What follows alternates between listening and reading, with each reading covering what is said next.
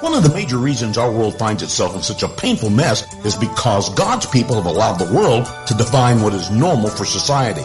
This sad fact is extremely apparent as related to the institution of marriage. Listen in today as Pastor Rander continues to speak about this matter in the message, Misconceptions in Marriage. He'll begin our discussion in the Gospel of John, chapter 8, verse number 32. If it's not of God, ask God to dismiss it. Take that thought with the Holy Spirit's power captive to the obedience of Christ, lest that thought turns into an action. So stop thinking ungodly toward your spouse, because really you're thinking ungodly about yourself because you're one flesh. You are one flesh. So you're talking about you. The two of you have become one. You see? Love thinks no evil. Not just in the context of marriage, a context of other members of the church, somebody that's wronged you, offended you, or your neighbor, or your child. You thinking evil because of all you invested in them, and you get little return on what you've given to your children.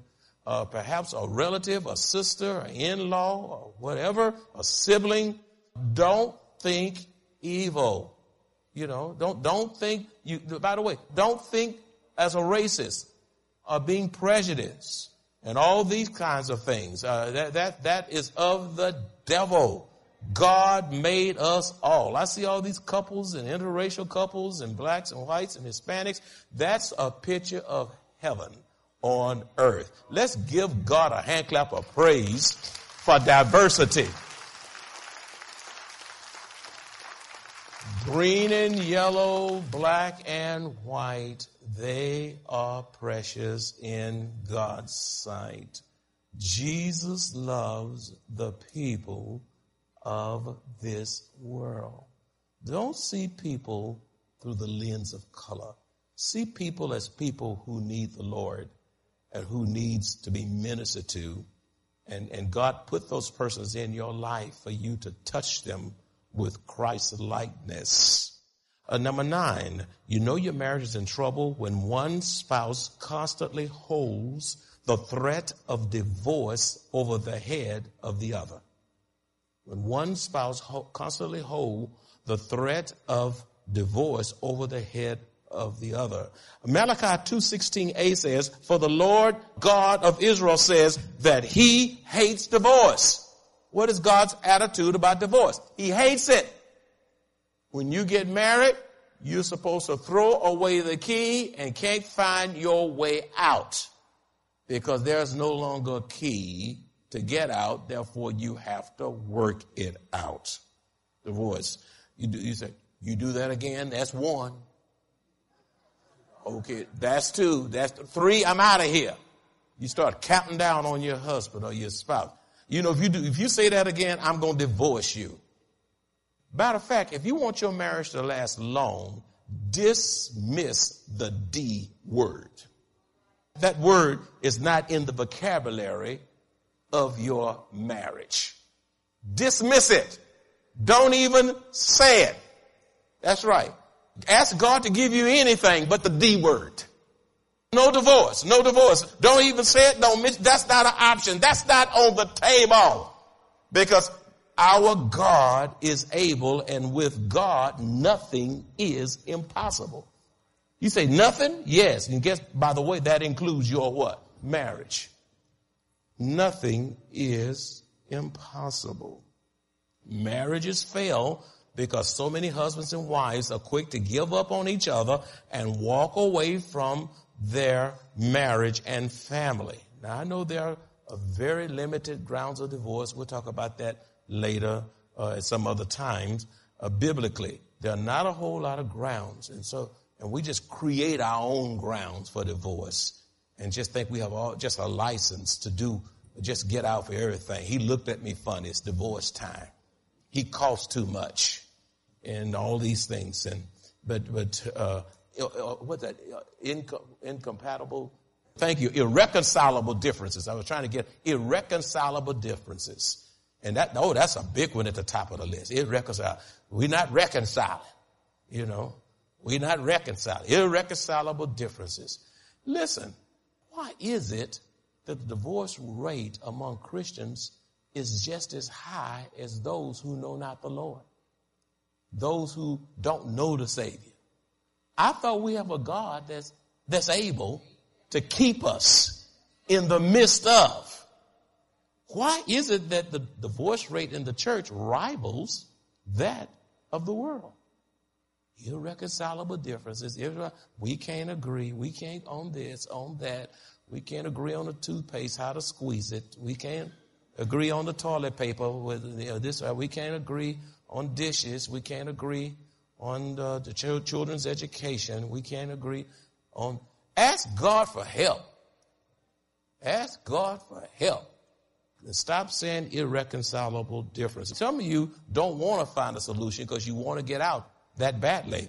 So God wants us to fight for the sanctity of marriage. I'm going to say it again. You're getting quiet. And I realize that there are some extreme cases out there, and worst thing you do is stay in the house and let that person knock one tooth out at a time. If he knock one tooth out, get out of the house, lest you be toothless. You know, so I realize that there's abuse out there and there's things, I'm not saying just stay there and just be beaten until you can't even identify yourself. I mean, have some common sense, because if he's doing all that or she's doing all that, most likely they are not saved, because by their fruit you shall know them. They can say, well, I'm a Christian, to get you. Because a lot of folk can say anything to get what they want. You understand what I'm saying? And then once they get you, then all of a sudden they are manifesting all kinds of fruit that displays anything but a Christian. And if they're doing all those kinds of things, I surmise that they are not a Christian. And because the scripture says, why call me Lord and do not what I say? Fight for the sanctity of marriage. Is your marriage worth fighting for? Yes. Whether you married 2 months, 20 years, 50 years, it's worth fighting for. Satan in this world system wants to destroy the fabric of marriage. And this system of the world and the television, the media, it's Satan. The flesh is doing a great job. Nehemiah chapter 4 verse 14 says, and I looked and arose and said to the nobles, to the leaders, and to the rest of the people, do not be afraid of them. Remember the Lord, great and awesome, and fight for your brethren, fight for your sons, fight for your daughters, fight for your wives, fight for your houses, fight for your family. Fight. I ask you a question now. Is there any fight left in you for your marriage? Is there any fight left? You don't have a perfect marriage because you're two imperfect people, but you do serve a perfect God, and there's nothing that intrudes in your marriage that God can't work out. Can't work out. Here we have all kinds of ministries to assist you in your marital development to the glory of God. Constantly threatening to divorce your spouse is a breeding ground for Satan to undermine your marriage. Instead of speaking death, speak words of love, speak words of life in your marriage, speak words of healing, words that bring healing, not hurt, words that brings hope. Hope in your marriage to the glory of God. Encourage your marriage. Speak words of life, words that heal, words of hope. Honey, we're struggling. It seems like we just can't get it together. But somehow, some way, with the help of God, we're going to make it. We're going to make it. It doesn't stop here. Satan wants our marriage and we got to fight. Can't we see him working? He wants to destroy our marriage and we have to refuse to let him do that. So we're going to be a united front. Instead of fighting each other, we're going to bound ourselves together and fight the devil who wants the marriage in the first place. You see, Proverbs 18:21 says, death and life are in the power of the tongue. You can break your spouse's heart or you can just bless your spouse's heart. You never call your spouse dumb. You never call them do nothing. Never call them stupid. Never call your spouse a fool. You know, and it may be true. It may be true. But say, honey, there is hope for you. Okay? Try with the help of God, for heaven's sake, to put a spiritual spin on it. You know, the Bible says a lot about a fool. But you know what? If you use that terminology, then they'll remember that. We'll hold on to that. We'll hold on to that. So don't glorify those words that tear down, but speak words of life and healing. Death and life is in the power of the tongue. Number 10, how you can know your marriage is in trouble. Marriages fail because of a failure to worship God together. Marriages fail because of a failure to worship God together. Beloved, worship is the spiritual glue that holds marriages and families together. Worship is the spiritual glue that holds marriages and families together. Be mindful that a prayerless home will have the potential for more arguments, strife, and tension. Husbands ought to be praying with wives. Wives ought to be praying with husbands. Before I left the house this morning, I grabbed my wife's hand and I prayed with her. And I gave her a kiss and told her I loved her at 5 o'clock this morning. Y'all sure get quiet when I talk about us. You practice kissing your spouse, hugging your spouse, holding their hands. Practice saying, I love you. That's so critical, because when you pray, you can't pray and fight. If you're fighting after you pray, get back on your knees. You got up too quickly. Okay? Because true prayer will not permit you to fight. Whereas a praying family will experience more unity. A praying family will experience more peace, more love, and more harmony, because prayer has a way of diffusing a whole lot of satanic and demonic activity. Pray your way through. Your child go off to college and begin to do some things that you know they didn't grow up doing. Pray for them. When they're no longer on your lap, but they're on your heart, pray for them. When they get to beginning to dibble and dabble into stuff that you know will bring about their demise, pray for them. When you don't know where they are, what they're doing, God has put them on your heart to pray for them. Pray for them. Pray for them when they're out of your sight. Pray for them. Pray for your spouse. Pray for your family. Pray for your grandchildren. Pray for them. Here's a beautiful picture on prayer in Genesis chapter 48. If you have your Bibles, you should have your Bibles. You're in church. If you don't bring your Bibles anywhere else to church, I know you won't bring it anywhere else. Genesis 48, chapter 48, verses 8 through 10, and then verse 20. The 48th chapter, verses 8 through 10 and verse 20. Then Israel, his name was Jacob, but then God changed his name to Israel. Remember that? Saw Joseph's sons and said, who are these? Joseph said to his father Israel, they are my sons, which were Israel's grandsons. They are my sons, Daddy, whom God has given me in this place. And Israel said, please bring them to me. The last time your kids walked in the house with their parents and you just said, bring those children to me and I will bless them. I'm getting happy. Bring them to me. He was old, full of days. eyes were dim. Bring them to me. Wow. Please bring them to me and I will bless them. Now the eyes of Israel were dim with age, so that he could not see. Then Joseph brought them near him. Look what he does. And he kissed them and embraced them. Daddies, granddaddies, mamas, grandmamas, when the last time you kissed your children?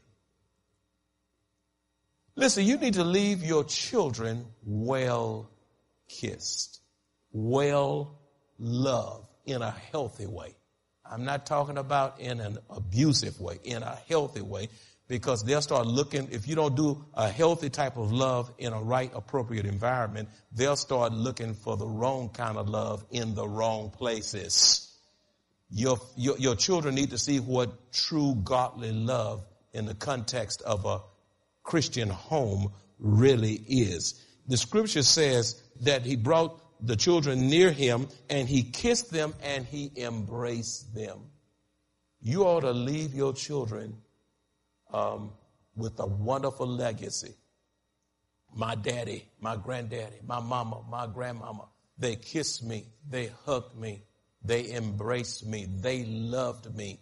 And long after you departed to be with the Lord, those children will remember those hugs and those kisses and those embraces. That's not, this is, that's mushy. That's not mushy. That's healthy. That's healthy. That's healthy. That's power. Jesus touched people.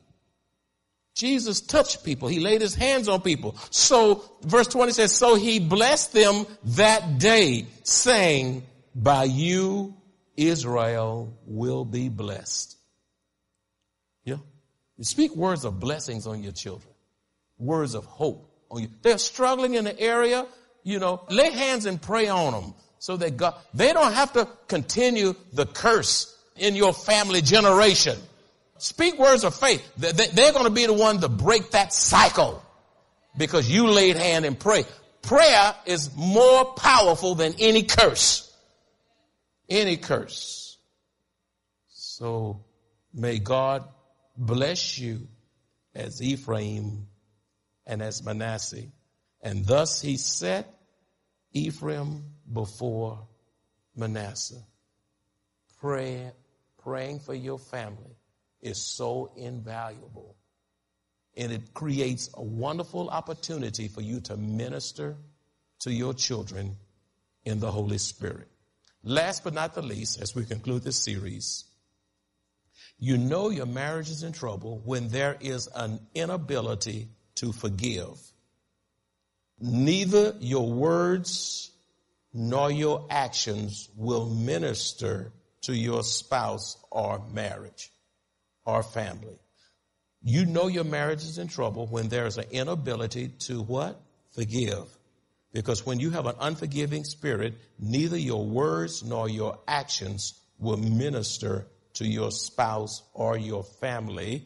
Colossians 3:13 says, bearing with one another through their trials, through your family's issues, physical issues, mental issues. Your child may come home and tell you they're gay. Don't throw them away.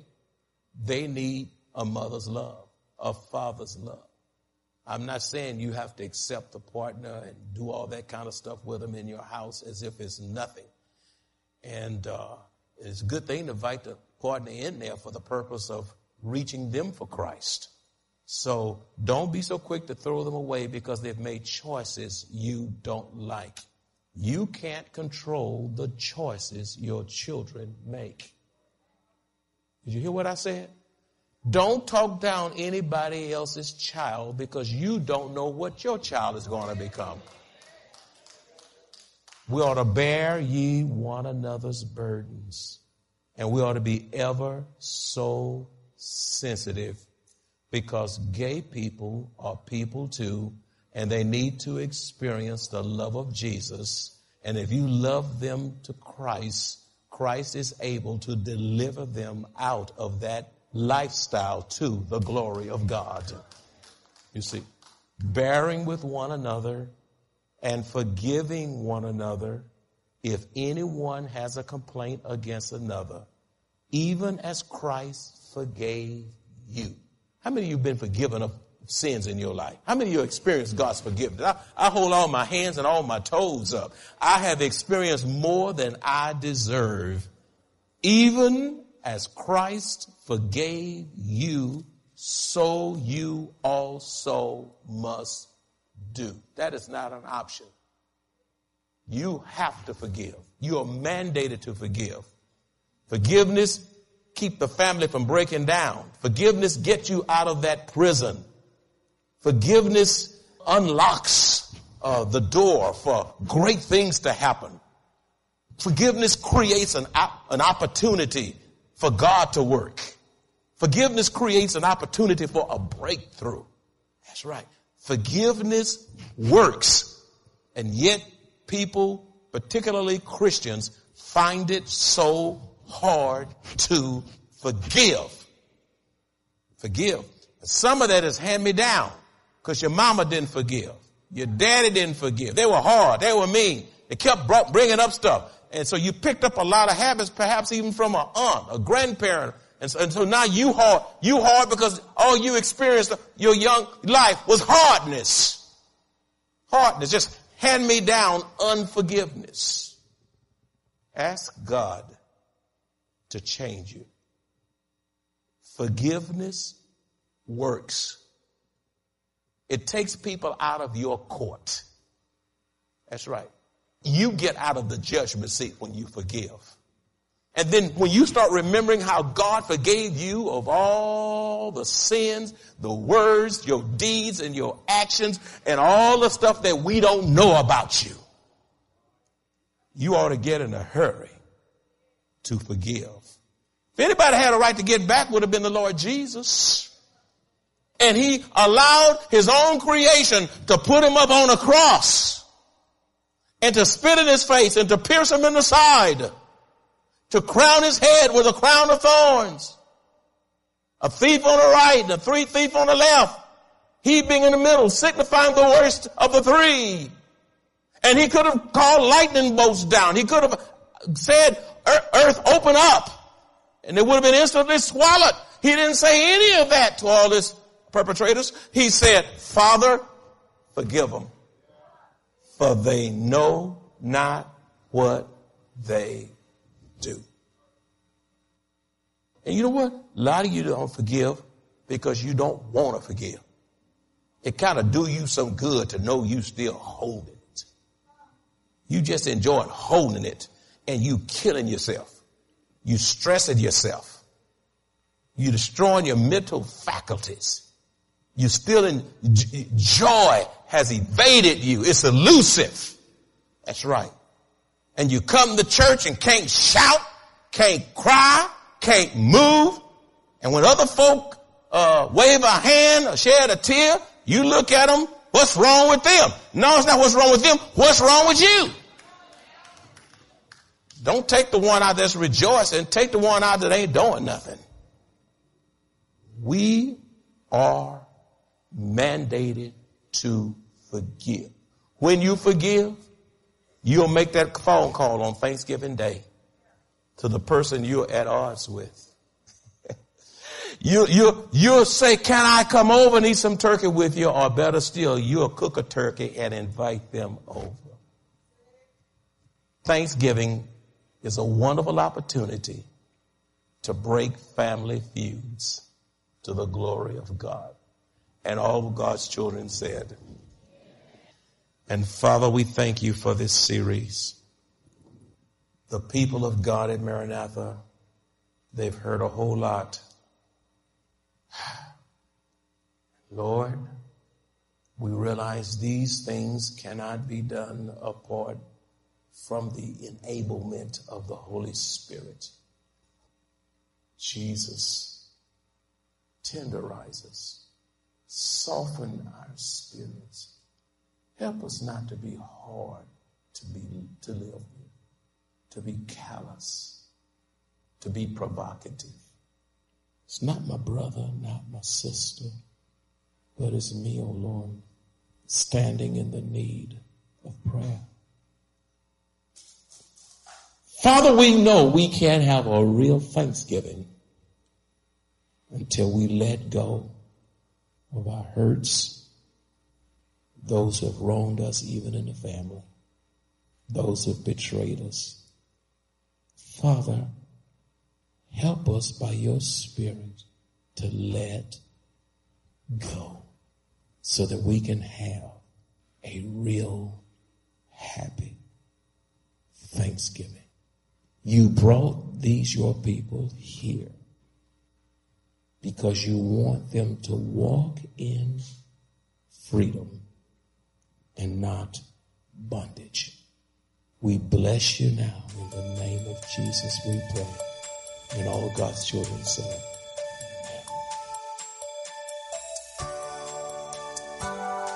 If you enjoy this kind of biblical teaching or would like to hear this message in its entirety, please visit www.maranathasa.org, where you will find an archive of audio messages, service times, directions to the church, upcoming events, and much more. You can also reach us at 210-821-5683. Maranatha Bible Church is located at 7855 East Loop 1604 North in Converse, Texas, 78109. Directly across from Randolph Air Force Base.